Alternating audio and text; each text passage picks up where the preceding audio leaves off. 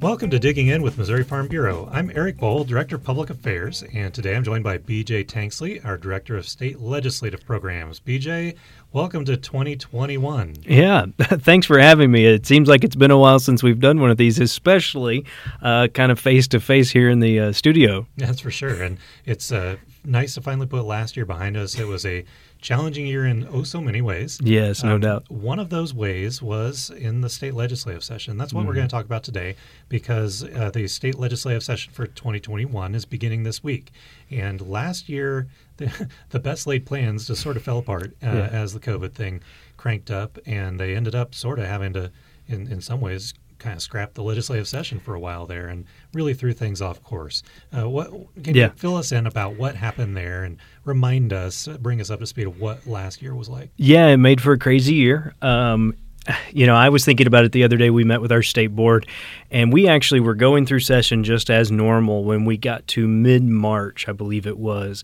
And I presented to our board early in that week and said, hey, we are on track to be having a really great session. We went into session with a long list of things we were working on, and a lot of them were moving along really well. And then later in that week, we had one of our, I think it was maybe the first positive case in the state of Missouri.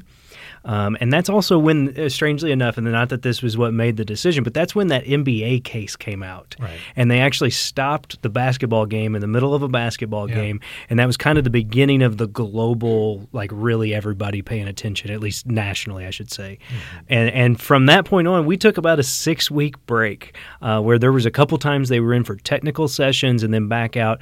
And then they finished session with about 2 to 3 weeks of strong legislative action. We were able to get a few things done. Did some broadband work, some other things. But a lot of those issues that we were working on weren't able to get across the finish line because it was largely just an abbreviated. And when they came back, they were largely focused on what do we do about COVID, trying to get the budget passed and things like that. So it was a really strange year. Here's to hoping that the 2021 session is much different. Like you said, we're recording on a Tuesday afternoon, and tomorrow morning or tomorrow at noon, the new legislators will be sworn in, and we will kick off the 2021 session, and we're looking forward to as close to normal as we can have. I know everybody's hoping that 2021 is more normal than last year.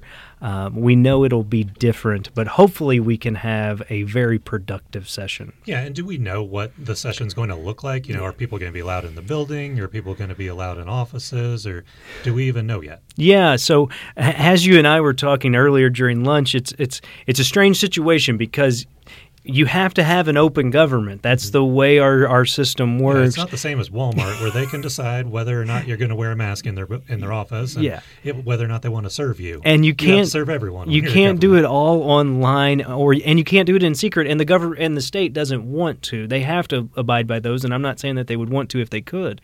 So yes, there will be people in the building. I'm sure of that. Mm-hmm. But I do know the legislature is also looking at options to allow for some virtual testimony. The scary thing about that is if you allow for virtual testimony, you could have an oversized out-of-state interest weighing in on Missouri politics issues, and that could really change the game. And not that that's all bad or good one way or the other, but it could really change the way things go. So I think they want to keep it as close to normal as possible. Now, I don't have every rule memorized, and I haven't seen exactly the way they plan on doing the playbook. But the way I understand it is they're going to try to keep it as close to normal as they possibly can, and I think that'll be the plan. I do know there'll be safety screenings and trying to keep people moving in one direction and trying to do things as safely as possible. But I think they're going to try to do things as normal as possible. One of the things I think we'll probably see, especially early in session, is when the whole legislature doesn't need to be in the building, they'll probably try to let them get home a little earlier, do technical sessions rather than having people there when they don't necessarily need to be. For those who aren't familiar, the first few weeks of a new legislature, they're assigning committee assignments and leaderships and chairmanships.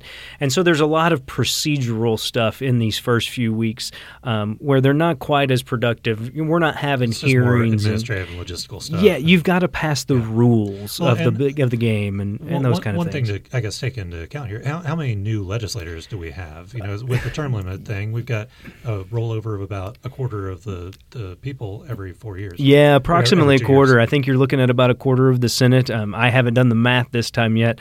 I haven't done my board report yet, so I don't have all the statistics, but about a quarter. Yeah, you're looking at several brand new state senators, several state senators coming from the House, so they'll have some legislative experience, and then a few brand new ones, and then also a whole host of new state representatives. And so they've got to get settled into their offices, find out what their committee assignments are, and then we'll start moving pretty quickly. But there are some procedural things, and so I think we'll work through those and then hopefully find a stride where we're able to still have the same amount of impact that we normally do on the legislative session as far as being able to advocate for our members' positions in the same way we always have. But I know it'll be different. Hopefully we don't have a 6-week break where we're not able to do things. I know that really put a damper on session. Overall, they did what they had to do, but I don't think anybody was really happy with the way the last session ended. It was nothing that anybody wanted. Yeah, nobody wanted that. That's exactly right. Way.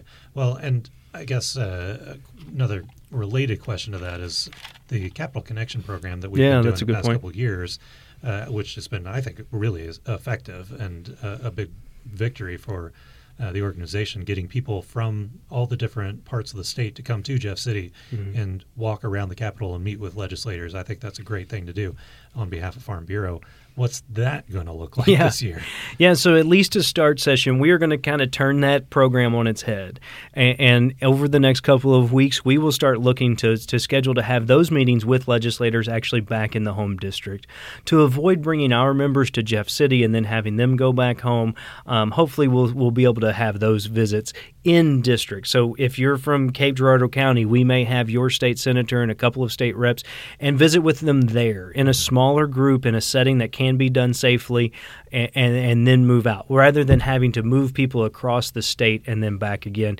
I think we're still going to try to have that personal touch and impact, but at least to start session, I know the legislature is trying to say, hey, please don't bring big groups to the Capitol. And some of those Capital Connection groups were getting to 15, 20 people.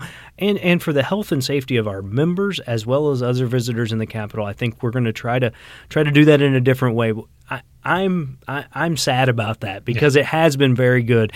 I've loved seeing our members in the Capitol, the interactions that they have with legislators, but I'm excited about the fact that we're still going to try to pull that off, that same personal impact on our priorities, but just do it in a different manner. Hopefully, maybe we don't have to do it all year. It's one of those things we're going to just keep an eye on how things progress, because once vaccines really start, taking effect of a large chunk of the population, maybe they'll be able to come back to the Capitol. And who knows what this thing looks like come March or April. We're prepared to go throughout the whole session this way, but hopefully we're able to get back together. Or maybe we're building towards something in March or April where we can have a group come to the Capitol again.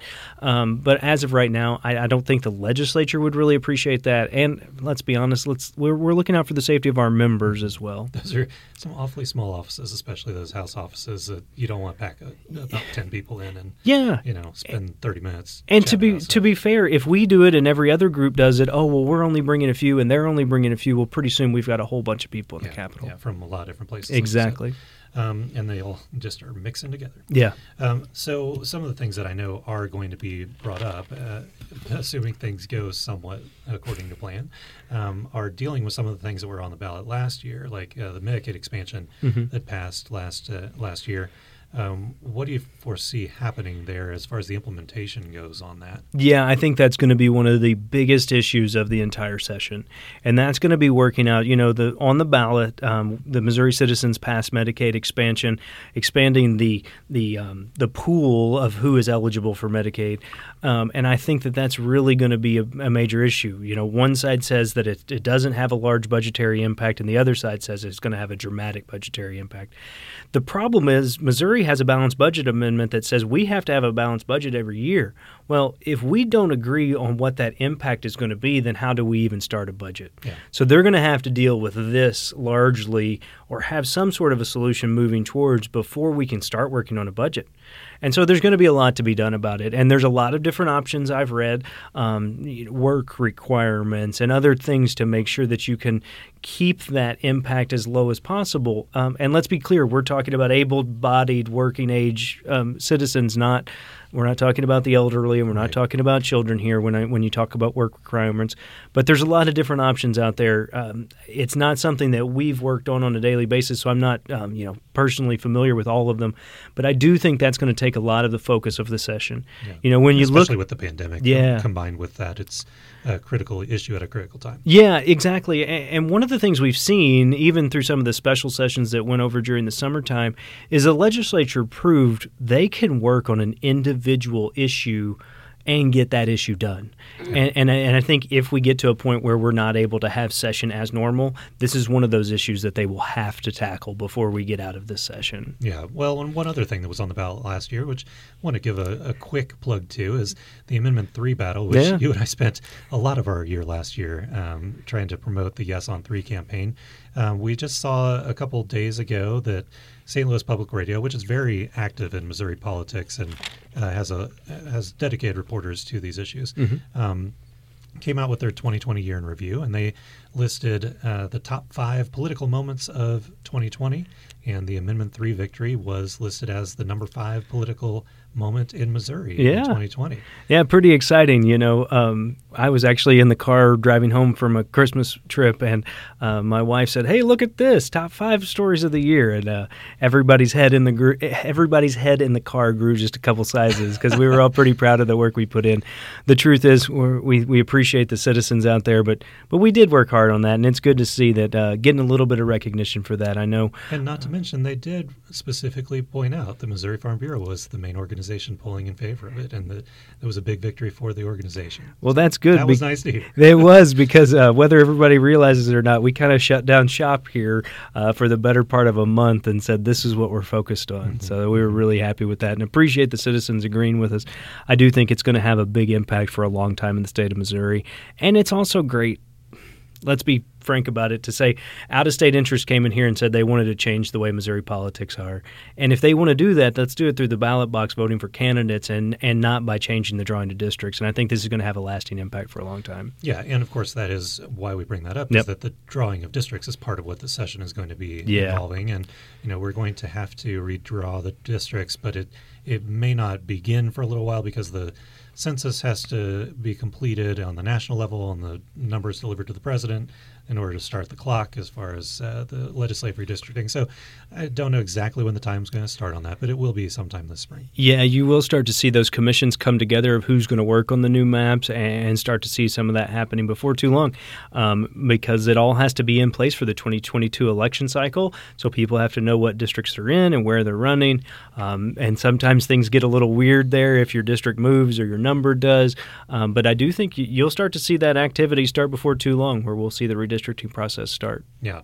Another issue that has been talked about quite a bit is trying to get some sort of liability protection for businesses during the pandemic, liability protection so that a business can't be sued because someone got COVID and claims that they got it while at their business or something of that nature.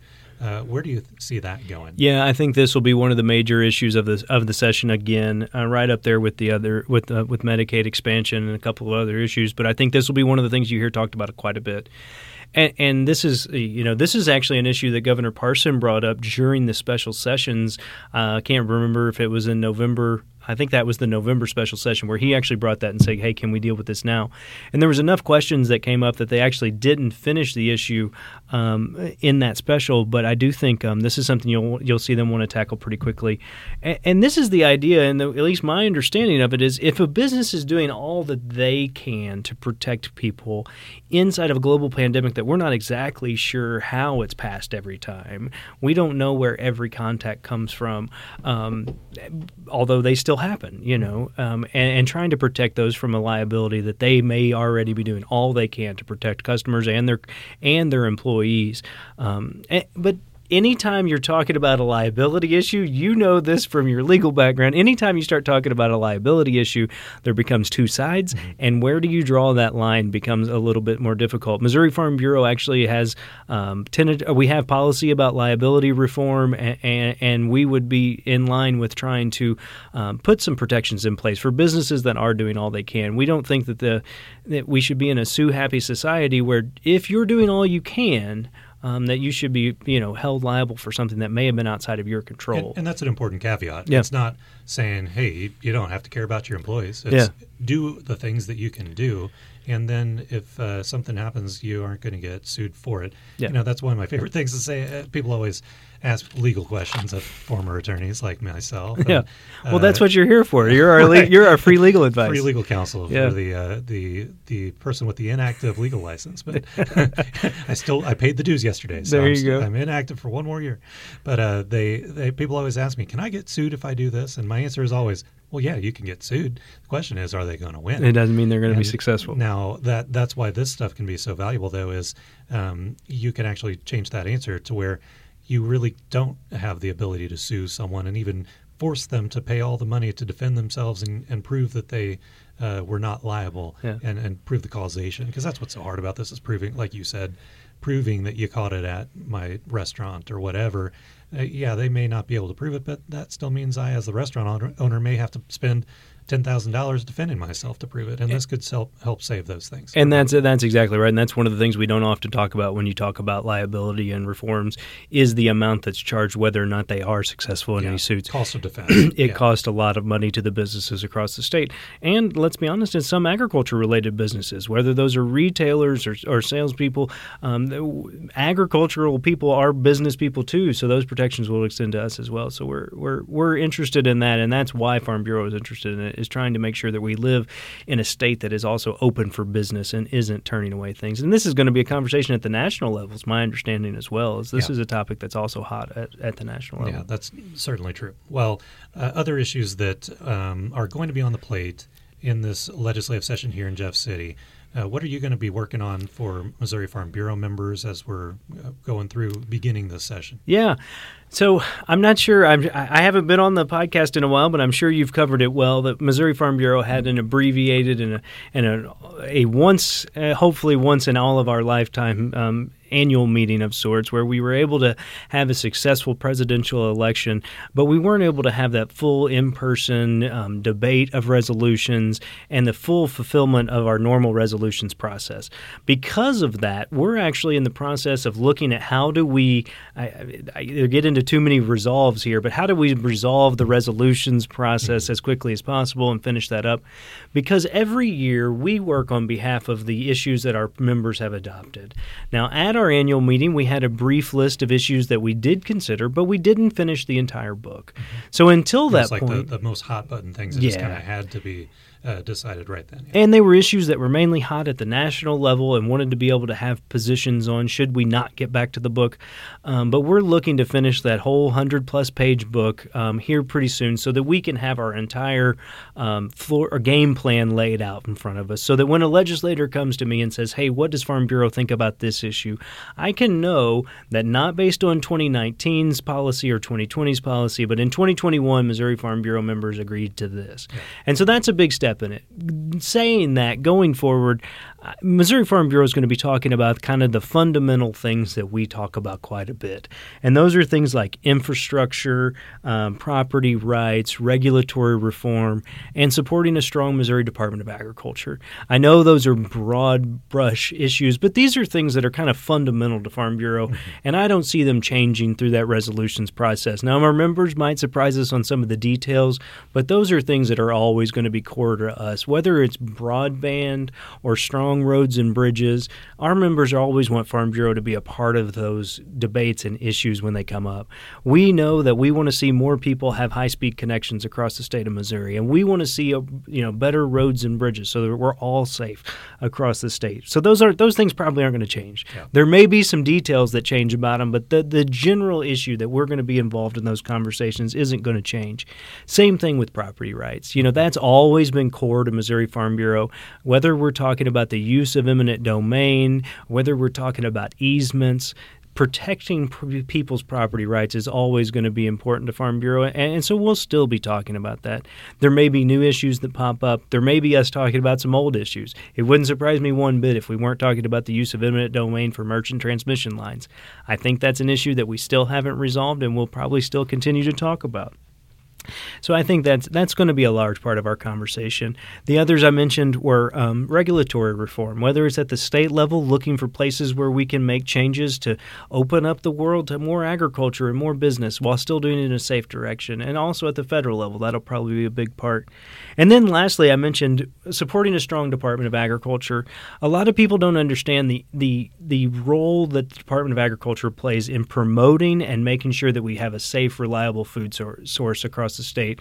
And we will be supporting issues to make sure that they continue to have the financial support that they need and that they're able to continue to move forward. You know, there's a couple issues we've been working on there with them throughout the years, and I think we'll see that come to a head. And looking at business development and looking at regulations and making sure that the Department of Agriculture continues to have the support that they need to have. So I think that's kind of broad strokes. Yeah. Well, those are things that our grandparents, when they were members of Farm Bureau, they were talking about these things. That's exactly and our grandchildren right. will still be talking about these things at Farm Bureau. But it's an important role, and we'll continue to be that. That's one of the fun things about working in this, and I know you totally agree, is we talk about the ag stuff, whether it's agritourism or dairy policy or other things, but we also get to talk about things like broadband and transportation, which are good for all of rural Missouri.